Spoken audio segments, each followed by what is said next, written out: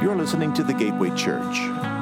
For more information, please go online to thegatewaychurch.com. So if you're joining us here for the first time this week, it'd be good for you to know that we're a couple months in to a series in the Gospel according to Mark.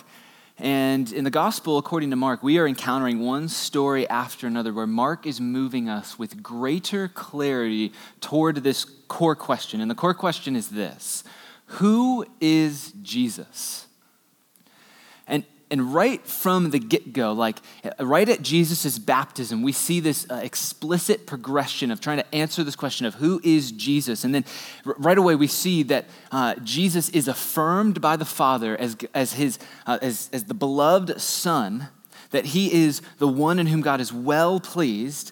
And from there, we then see that Jesus is the one who, secure in his identity, he's the one who withstands the Satan's testing in the wilderness. And from there, then, like Mark, he just continues to move us with this rapid, progression. And he says that this Jesus, the one who the Father approves of, the one who withstands the testing, that he is the one worth leaving everything to follow. And more so, we see that Jesus is the one with authority.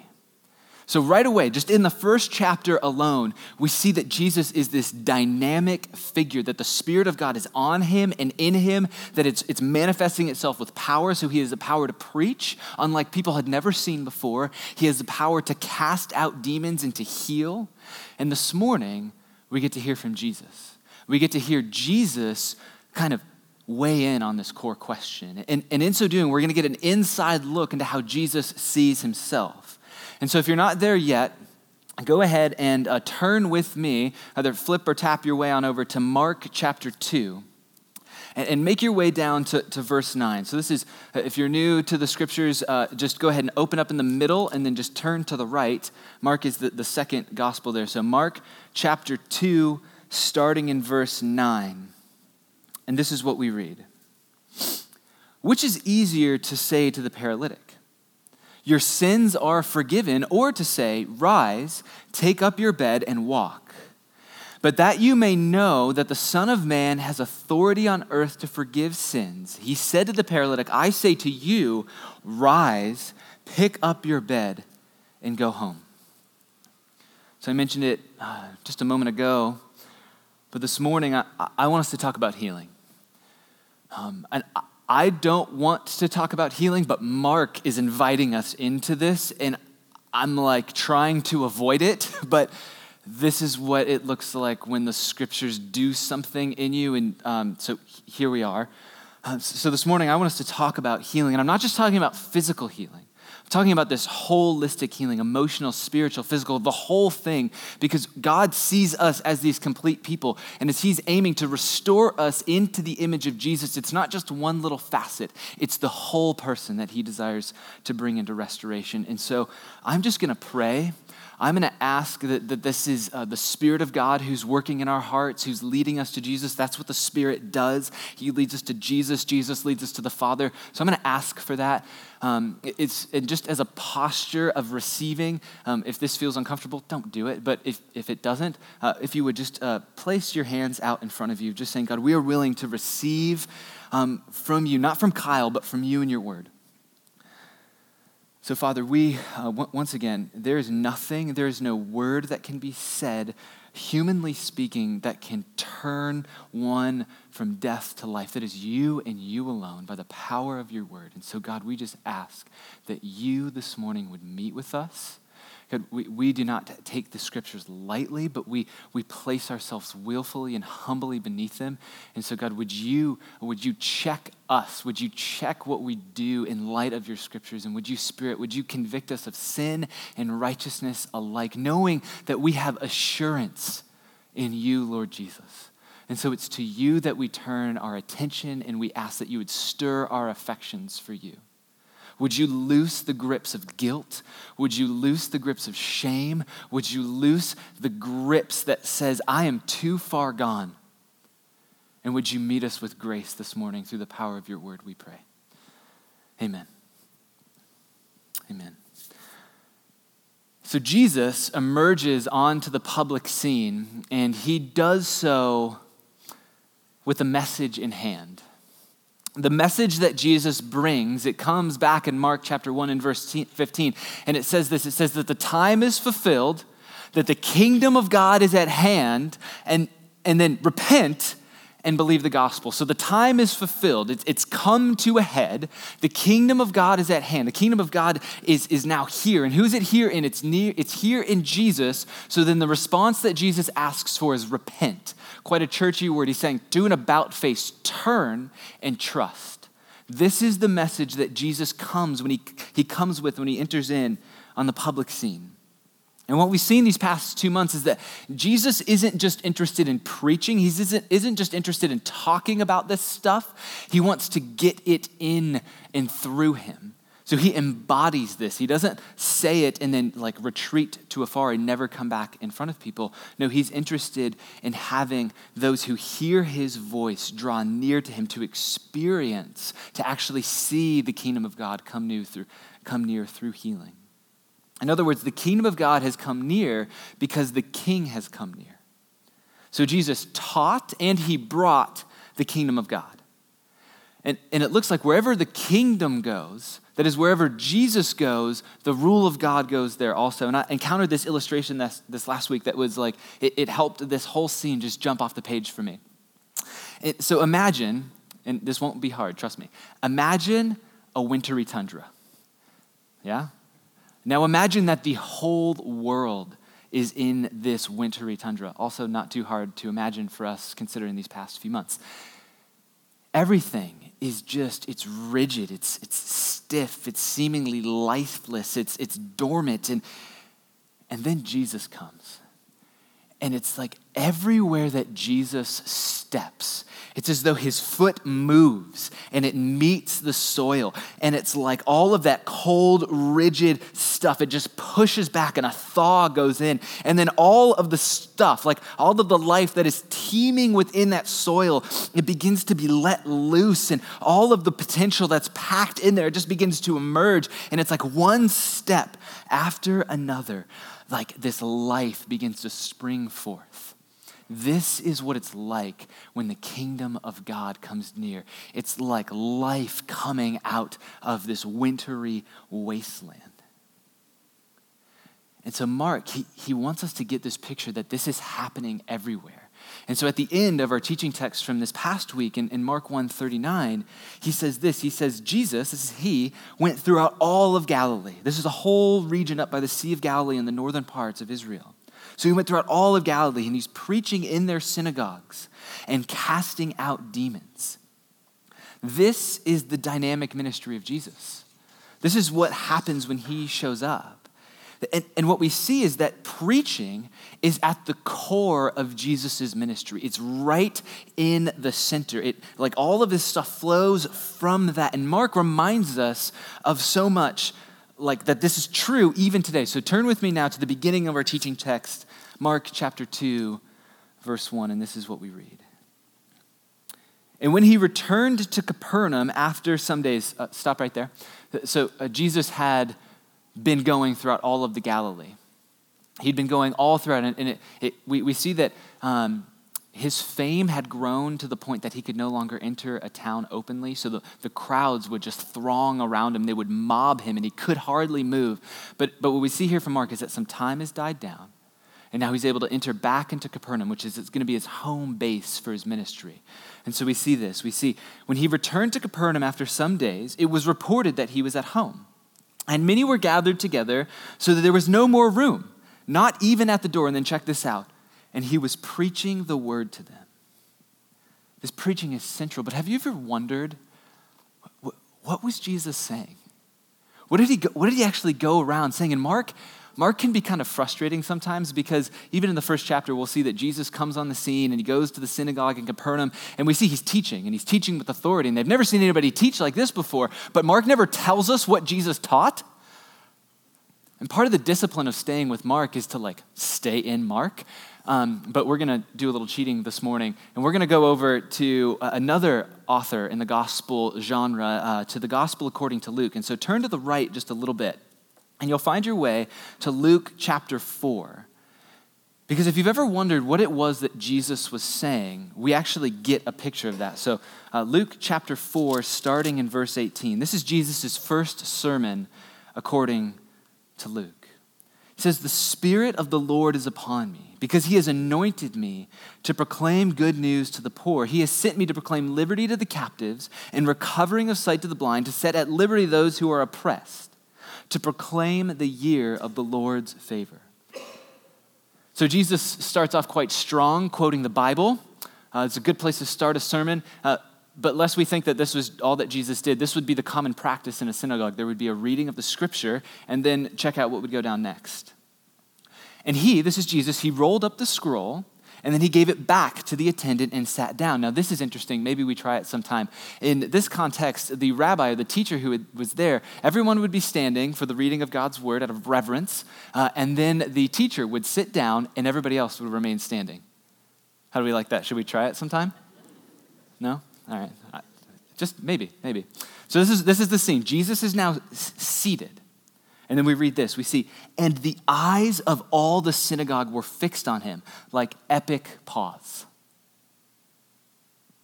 "And he began to say to them, 'Today this scripture has been fulfilled in your hearing.'" That's it. Like, short sermon. You're like, Kyle, learn something from Jesus here about the short sermon. Short sermon, great sermon.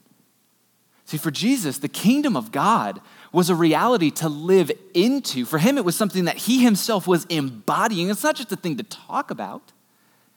And a little later on, Jesus' cousin, John the Baptizer, he's going to be in prison for calling out one of these imposter kings on his marital acts, like illicit marital acts. And so John from prison has his disciples attending to him. And then he sends his disciples out to Jesus to check in with him because probably because if your cousin is acting like the Messiah and you have participated in his baptism, like moving him into this renewal movement, you see the heavens torn open, you're probably thinking that the whole liberty to the captives thing applies to you.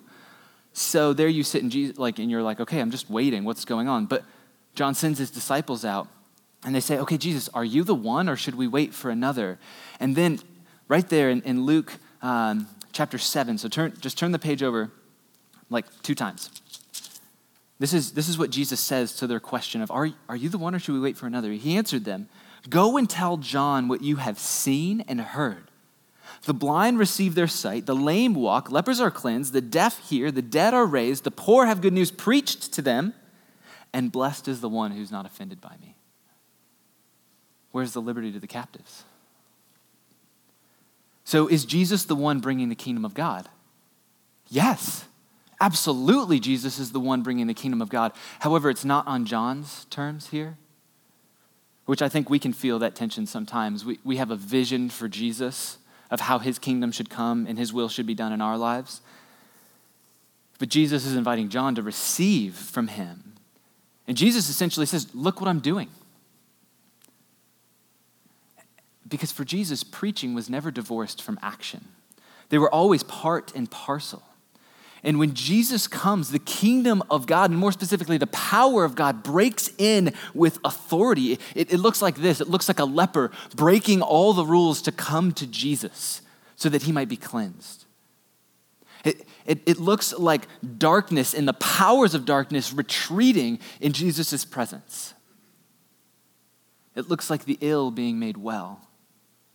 And when we come back to our teaching text, Mark, he's going to take the power of Jesus and he's going to press it a little bit further than anyone is really comfortable with.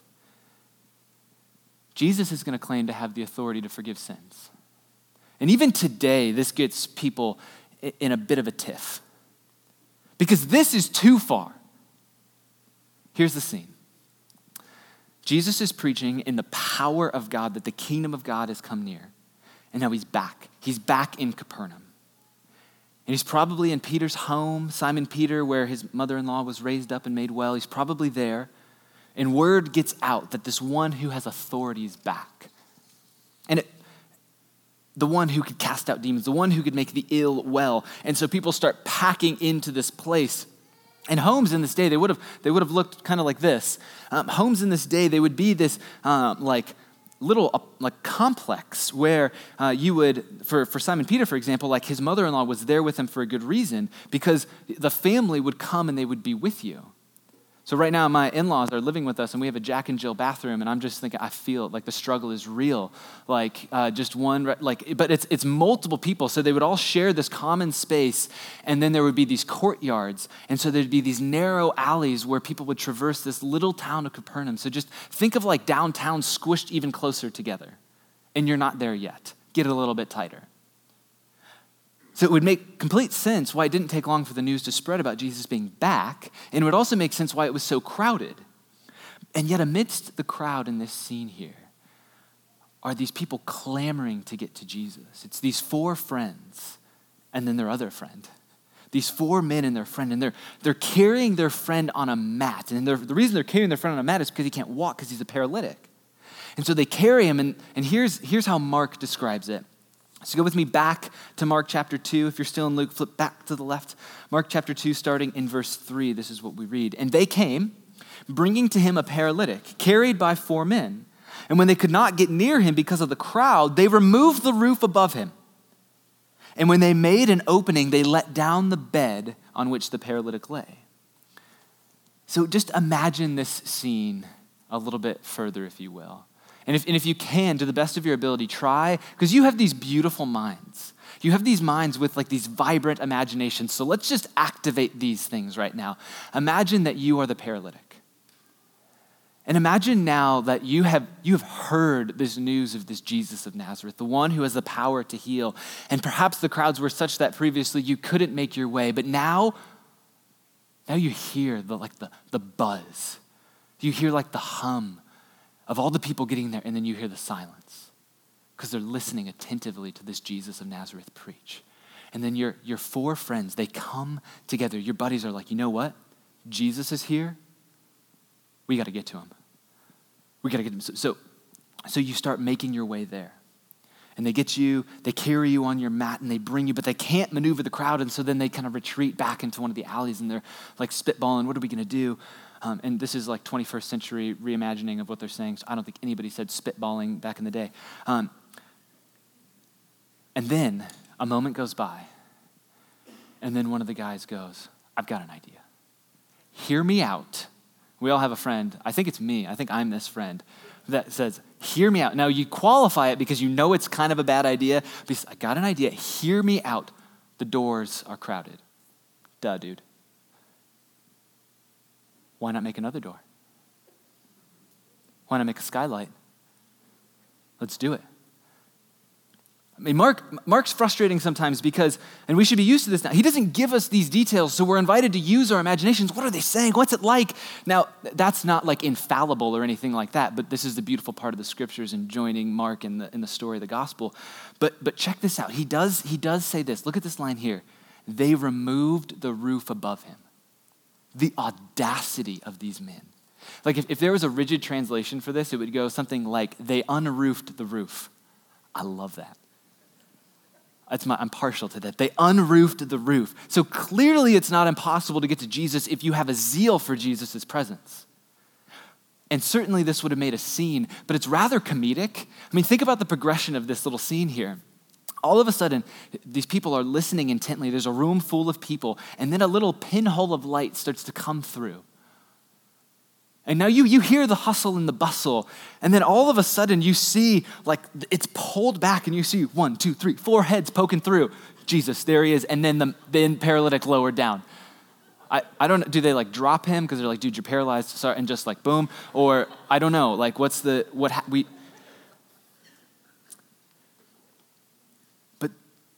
But these guys literally make a way for their friend to get to Jesus. And now this could be like a whole other teaching series, which we're not going to do yet. But for the sake of time, 2 observations about what this looks like for these friends to literally make a way for their friend to get to Jesus.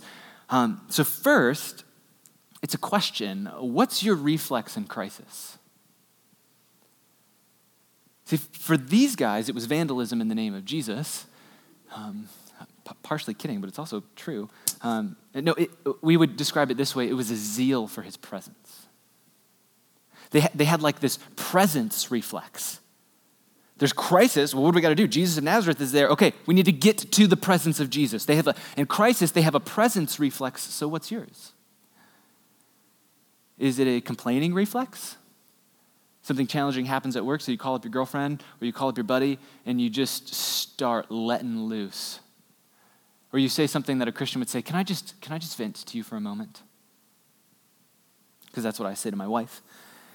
So do you have a complaining reflex? Or perhaps yours is a little bit different. Perhaps you have a cynicism reflex. You have this critical spirit in you, and so something challenging or there's like a crisis that comes, and so then you say, I knew that none of this would work out. I knew it. I knew it never works out the way it's supposed to work out. I can't really trust anybody, can I? So in crisis, what's your reflex? That's our first observation. Second little observation is, I guess, another question and then a response to it. So this is my way of getting 3 observations into 2. Do you think this was distracting? Do you? Mark doesn't say. But if we were unroofing the roof, if somebody were unroofing the roof on Central Campus, would we notice? Probably. We probably would notice this. See, when Jess and I were first married, we had this tiny little apartment. And it was an old building, old brick building, and there was just one person above us, and the apartment above us was vacant for a while. And now I don't know a lot about I'm like the 4th person you call when you need somebody mechanically inclined. Like, just there you go. I'll lift things up for you, but that's about it. So in this place, presumably when those places sit empty, the pipes can rust. So when they would flush or use their kitchen or use their bath or anything, we would hear the water flowing, and that was pretty normal. But then some tenants moved back in above us, and we started to hear the water flowing, and it was a bit too loud. And then soon enough, we started to hear,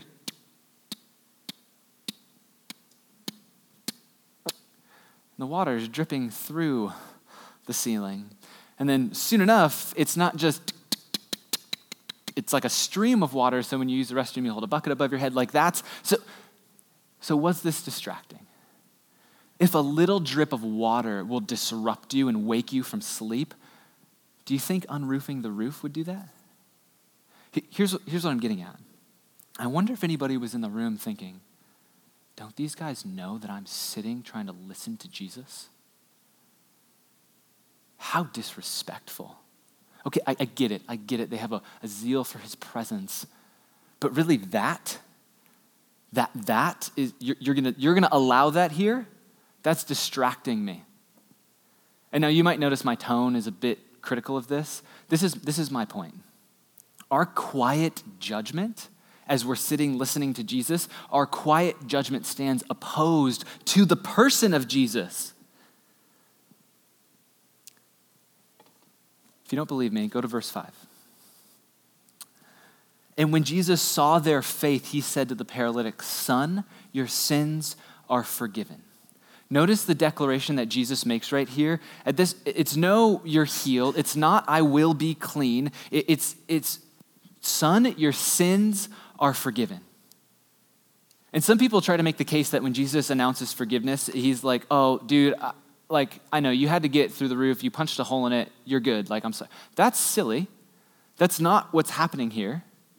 And we know this because you just read the next verse. Just go to verse 6, and it says, now some of the scribes were sitting there, questioning in their hearts, why does this man speak like that?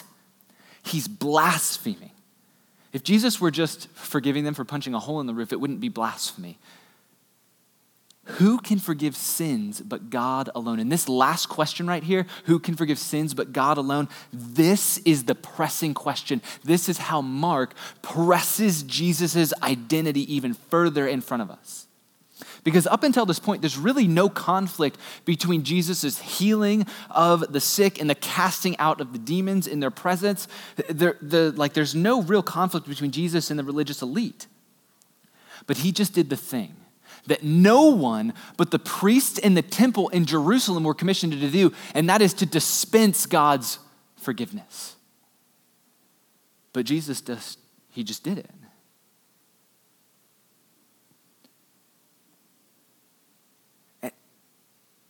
And And then check this out in verse 8, to compound the moment.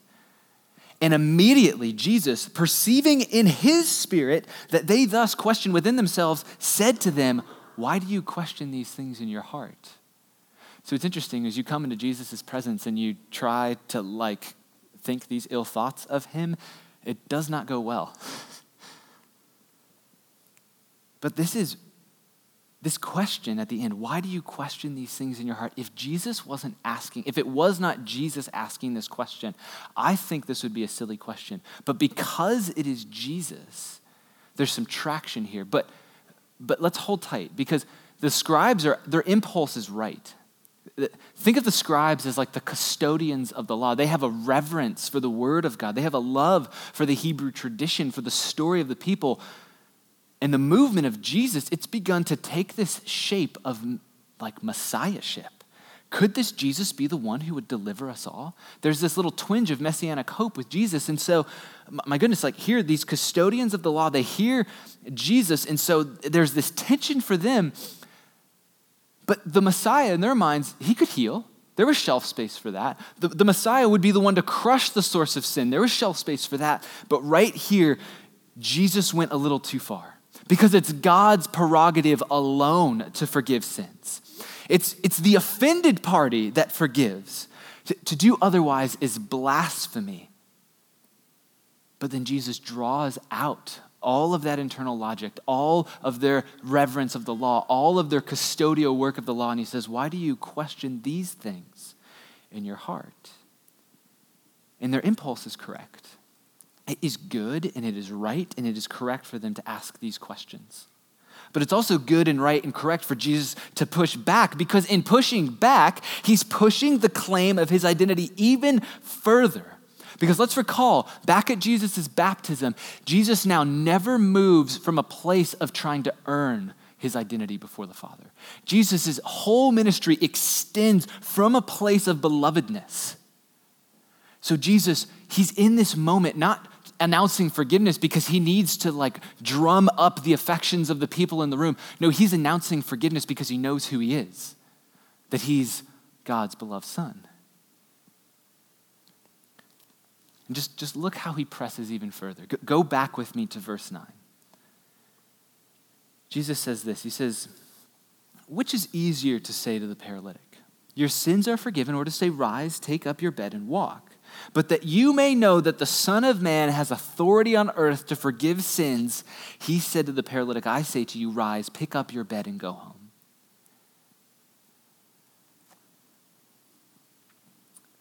So I wanted this sermon to be 45 minutes longer, but I was encouraged for that not to be the case. Son of Man, oh my gosh. This is Jesus' favorite title for himself. Jesus is looking back to Daniel 7. Jesus is saying that he is the truly exalted human one. And is anybody here into Star Wars? Maybe one or two people. I always feel like the oddball out because I'm not. I know. Take it easy. But if you were to go to a Star Wars convention and you said to somebody, Luke, I am your father, would you have to tell them who you are? Would you have to tell them who they think you are? No. When he says, but that you may know that the Son of Man has authority on earth to forgive sins, they're like, what? Jesus has just put himself in the place of the Son of Man?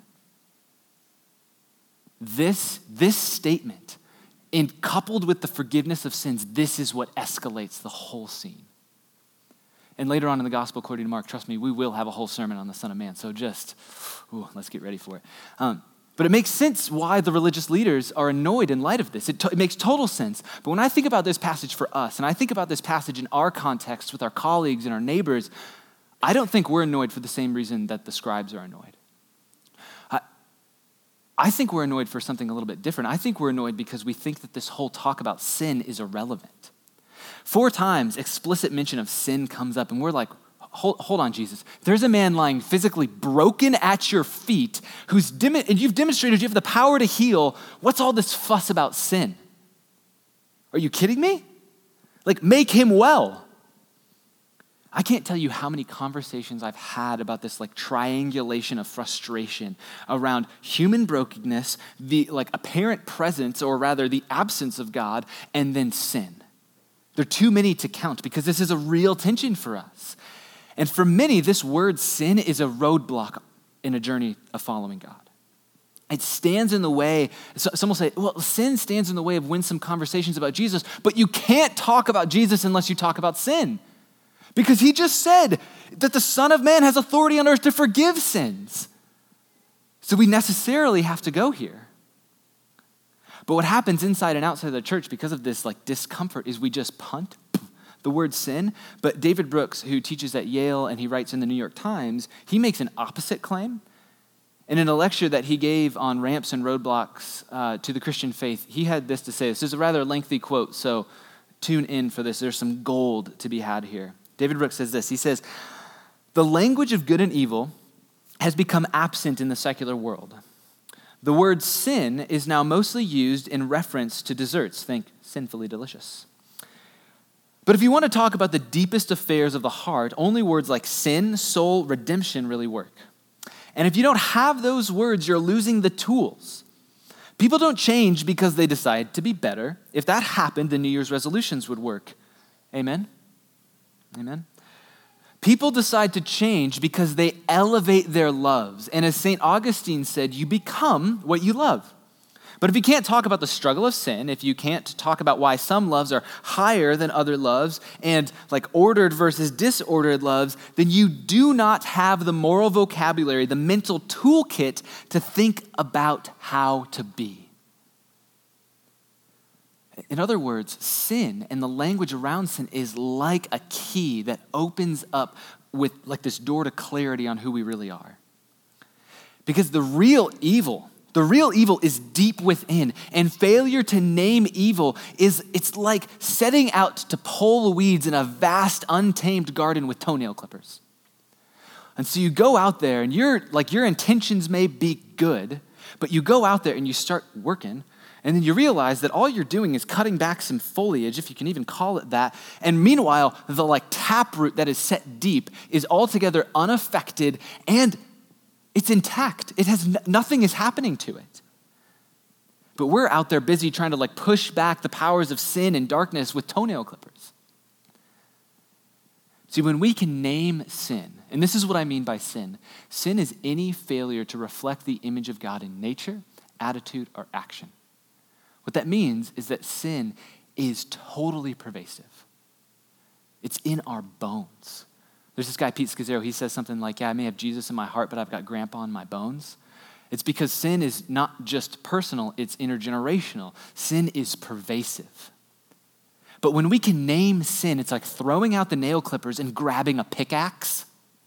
And then we can get out there and we can start to get beneath the hardened soil of our hearts to get to the root. But you know what? That's not the end. That's not the end, because this is where so many communities and so many of us in this room have stopped. So we name our sin, and then we get in there, and we pick, and we pick, and we pick, but we never stop to pull. We never stop to ask God to fill us with his strength, with his power, with his grace, to pull it out, to trust him to do the work of pulling that out. So all we feel at the end of the day is exposed. We feel guilty. We feel shamed because we've named our sin, but it's still there because we've not actually done the work with God and participating with him and saying we're putting this to death. And so what happens then is life goes on and we feel this cocktail of like gladness and guilt. And then the soil settles and then it hardens again. And then that same pesky weed shows up. And you're like, what in the world? I threw away the toe clippers. I got, what's going on? See, the language of sin is only the moral toolkit to get at the roots. Forgiveness is the reality that pulls them out. Forgiveness is what we need. And I love, like this one pastor, he says it this way, that the main problem humanity has is not their suffering, it's their sin. And I can understand how this feels a bit insensitive, especially in 2020. But when Jesus looks at this paralyzed man, his response is not, oh, look how you've suffered. His response is, son, your sins are forgiven. Because our greatest need is not the alleviation or the cessation of suffering, which is what Buddhism or something like that would say. But no, our greatest need is reconciliation with the God of the cosmos. It is the uprooting. It is the pulling out of the thing that has left us estranged from our Heavenly Father, and that is sin. And none of our efforts, not even our best ones, will do that work. Because it's Christ alone who does that work. By his grace alone, by that work is accomplished. And here's the thing about sin. And I mentioned it a moment ago, but it is not a personal and private thing. This is simply not what sin does. It is deeply relational. Anybody who's like tasted the pangs of divorce, whether personally, familially, or across your friendships, you know that it like breaks your heart, and that when your heart is broken, God's heart is broken. It is this thing that deeply burdens God's heart for humanity. Just think about it this way, this severing. If Jess and I threw a party and we invited you, and it was a rough week, and so you came to the party, you're looking to be like, I just want to be with some friends, this is good. But then you get drunk, and then you yell at Griffin, who's 1 year old. And then you get in a fist fight in our living room with one of our other guests, and you punch a hole in our wall. How do you think that party's going now? Not too well. No. See, but you didn't punch me in the face. Granted, this has never happened, by the way. But you never punched me in the face. But like, the peace of the party, the joy of that party is right. When the scriptures talk about this, they talk about God as this generous host who has created the cosmos. He's thrown this party, and he starts out, it's beautiful, and it's like he set the table, and he wants to see like all of creation flourish, and so he sets the people who bear his image to both male and female, take care of and steward and bring out all of the raw potential, and it's like there's a tussle in his cosmic living room, and we like punch someone else in the face. Like, so do you think that like if you who threw the punches in my living room and yelled at my son, do you think there would be relational tension between us? No? Yes, there would. You cannot yell at my son and then punch one of my guests in the face. That's a no-go at our house. Homie, don't play that. No, like, so just now, like level that up on a cosmic scale. This is the deep offense of sin. This is why sin is against God and God alone. That's why the scribe's impulse is correct, that only God can forgive sins. And so go with me back to Mark 2. With all of this information in your mind's eye, let's just take a fresh look at this. See, which is easier to say to the paralytic, your sins are forgiven, I'm in verse 9, or to say, rise, take up your bed and walk. But that you may know that the Son of Man has authority on earth to forgive sins, he said to the paralytic, I say to you, rise, pick up your bed and go home. See, when Jesus asks this question at the end here, he's basically telling them that it's easier to say to someone that your sins are forgiven. I could say to all of you, your sins are forgiven, but how would you know? Apart from like some miraculous thing where God's manifest presence shows up and like announces that in partnership with my words, you wouldn't really know. So what does Jesus do? Well, Jesus says this. Go with me to verse 11. He says, I say to you, rise, pick up your bed and go home. And what did he do? He rose and immediately picked up his bed and went out before them all, so that they were all amazed and glorified God, saying, we never saw anything like this. Jesus chose the visibly harder thing, and all were amazed. Do you know what that word in the Greek all means? All. It means all of them were amazed. It means that the scribes who were harboring blasphemy in their hearts and criticism towards Jesus, that as his response for this man to get up, they're then amazed. and they offer up worship to God. They glorify God. So if we can, as we start to make our way towards the end here, let's notice the contours of this scene once more. Because for Mark, when he talks about miracles, they always function as like these little sermonettes. Jesus' miracles are like these moments where we're invited to see in a new way what's going on. Because anybody can say your sins are forgiven, but these little miracles are like an invitation to imagine what that might have felt like. And so when Mark tells this story, he's talking about sin and forgiveness. And sin looks like being paralyzed. It looks like being immobile. It looks like being stuck, where you're so near to Jesus, but your legs, they don't work like your legs are supposed to. And so you want to get near to Jesus, but you simply cannot get near to him. Sin looks like being frozen in your paralysis, with maybe a desire to get there, but not the means to do so. But then this happens, but Jesus looks. He looks at this man and he says, "Rise, take up your bed and walk." That is what forgiveness feels like. Forgiveness looks like feeling frozen in your sin and then being invited to rise in new life. This is what it looks like. Forgiveness looks like being loosed from the shackles of your paralysis. It looks like kneeling in confession and then standing in forgiveness. Forgiveness sounds like amazement and it sounds like glory to God. This is what forgiveness is like. And we see that this forgiveness is connected to faith. So go with me back to verse 5. We see this. And when Jesus saw their faith, he said to the paralytic, "Son, your sins are forgiven." So whose faith did he see? Did he see the friend's faith? Yes. Did he see the paralytic's faith? Well, yeah. So I don't know what to do with this theologically. I suppose I'm agnostic on this. I just don't know theologically what's happening here. But at bare minimum, we can say this: Jesus saw them.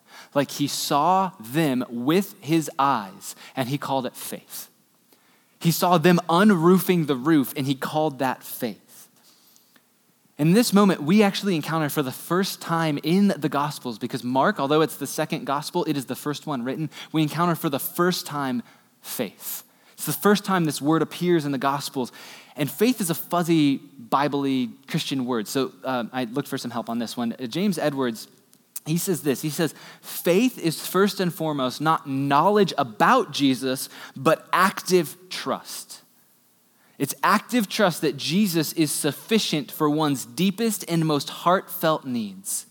See, faith is not just about what we know. I bet that most of us could pass a theological exam in here, but the active trust in our hearts, it's like on empty, or it's non-existent, or it's like brittle, and it's in this moment of paralysis. So it's faith, this active trust, it's about activating that information. It's about entering into this transformed reality. And just imagine these four friends. They know that the rabbi, Jesus of Nazareth, is there, that he's in Capernaum. So for them, the logical conclusion, the zeal that they have for his presence is to get their friend, to get him on his mat, and to get them to Jesus. That's their inclination. They have a presence reflex, and so they unroof the roof. This is active trust, because active trust, it's not afraid to make a scene. Active trust is willing to enter into that awkward space. So these guys, they look at the physical, they look at the social, they look at the customary barriers, and they say, "No, we're getting to Jesus. We are getting to him." And we see this all over the Gospels. We see it in a leper last week who risks everything to get to Jesus. We see a woman in Mark 5 who has this unceasing flow of blood, who is marked as unclean. She risks her life to get to Jesus, and she has this superstitious little hope that she might just reach out and touch the hem of his garment. That if she just does that, then she can be healed. Guess what Jesus says to that woman? "Your faith made you well." Every time we encounter this faith rising up, this active trust in the Gospels, we see it's like people are just throwing with reckless abandon the like customary things to the side because they must get to Jesus. I have like this thing welling up in my heart that I don't have words. Like I can't tell you how deeply I want this for us. But I can't make it, like I'm in. I am so stinking in. But my inness, that's even a thing you can say, cannot be yours. I will point you to Jesus the best that I know how. I will pursue his presence. I'll ask for the Father to fill me with the knowledge of his will so that like with all spiritual wisdom and understanding so that I might keep in step with him, so that I might walk in the manner worthy of the Lord. I will do that, and I'll do that with you and for you, and I will come alongside you the best that I can, but I cannot do it for you. It's something that has to rise up within you that says, I'm willing to do it. I will get to him. It's this thing of active trust. And the beauty is that we can't do it. So Jesus has done it. Because we can't do it, Jesus has done it because Jesus is the truly sufficient one. Jesus has suffered. Jesus has suffered even to the point of death. He has entered in so that we may enter in.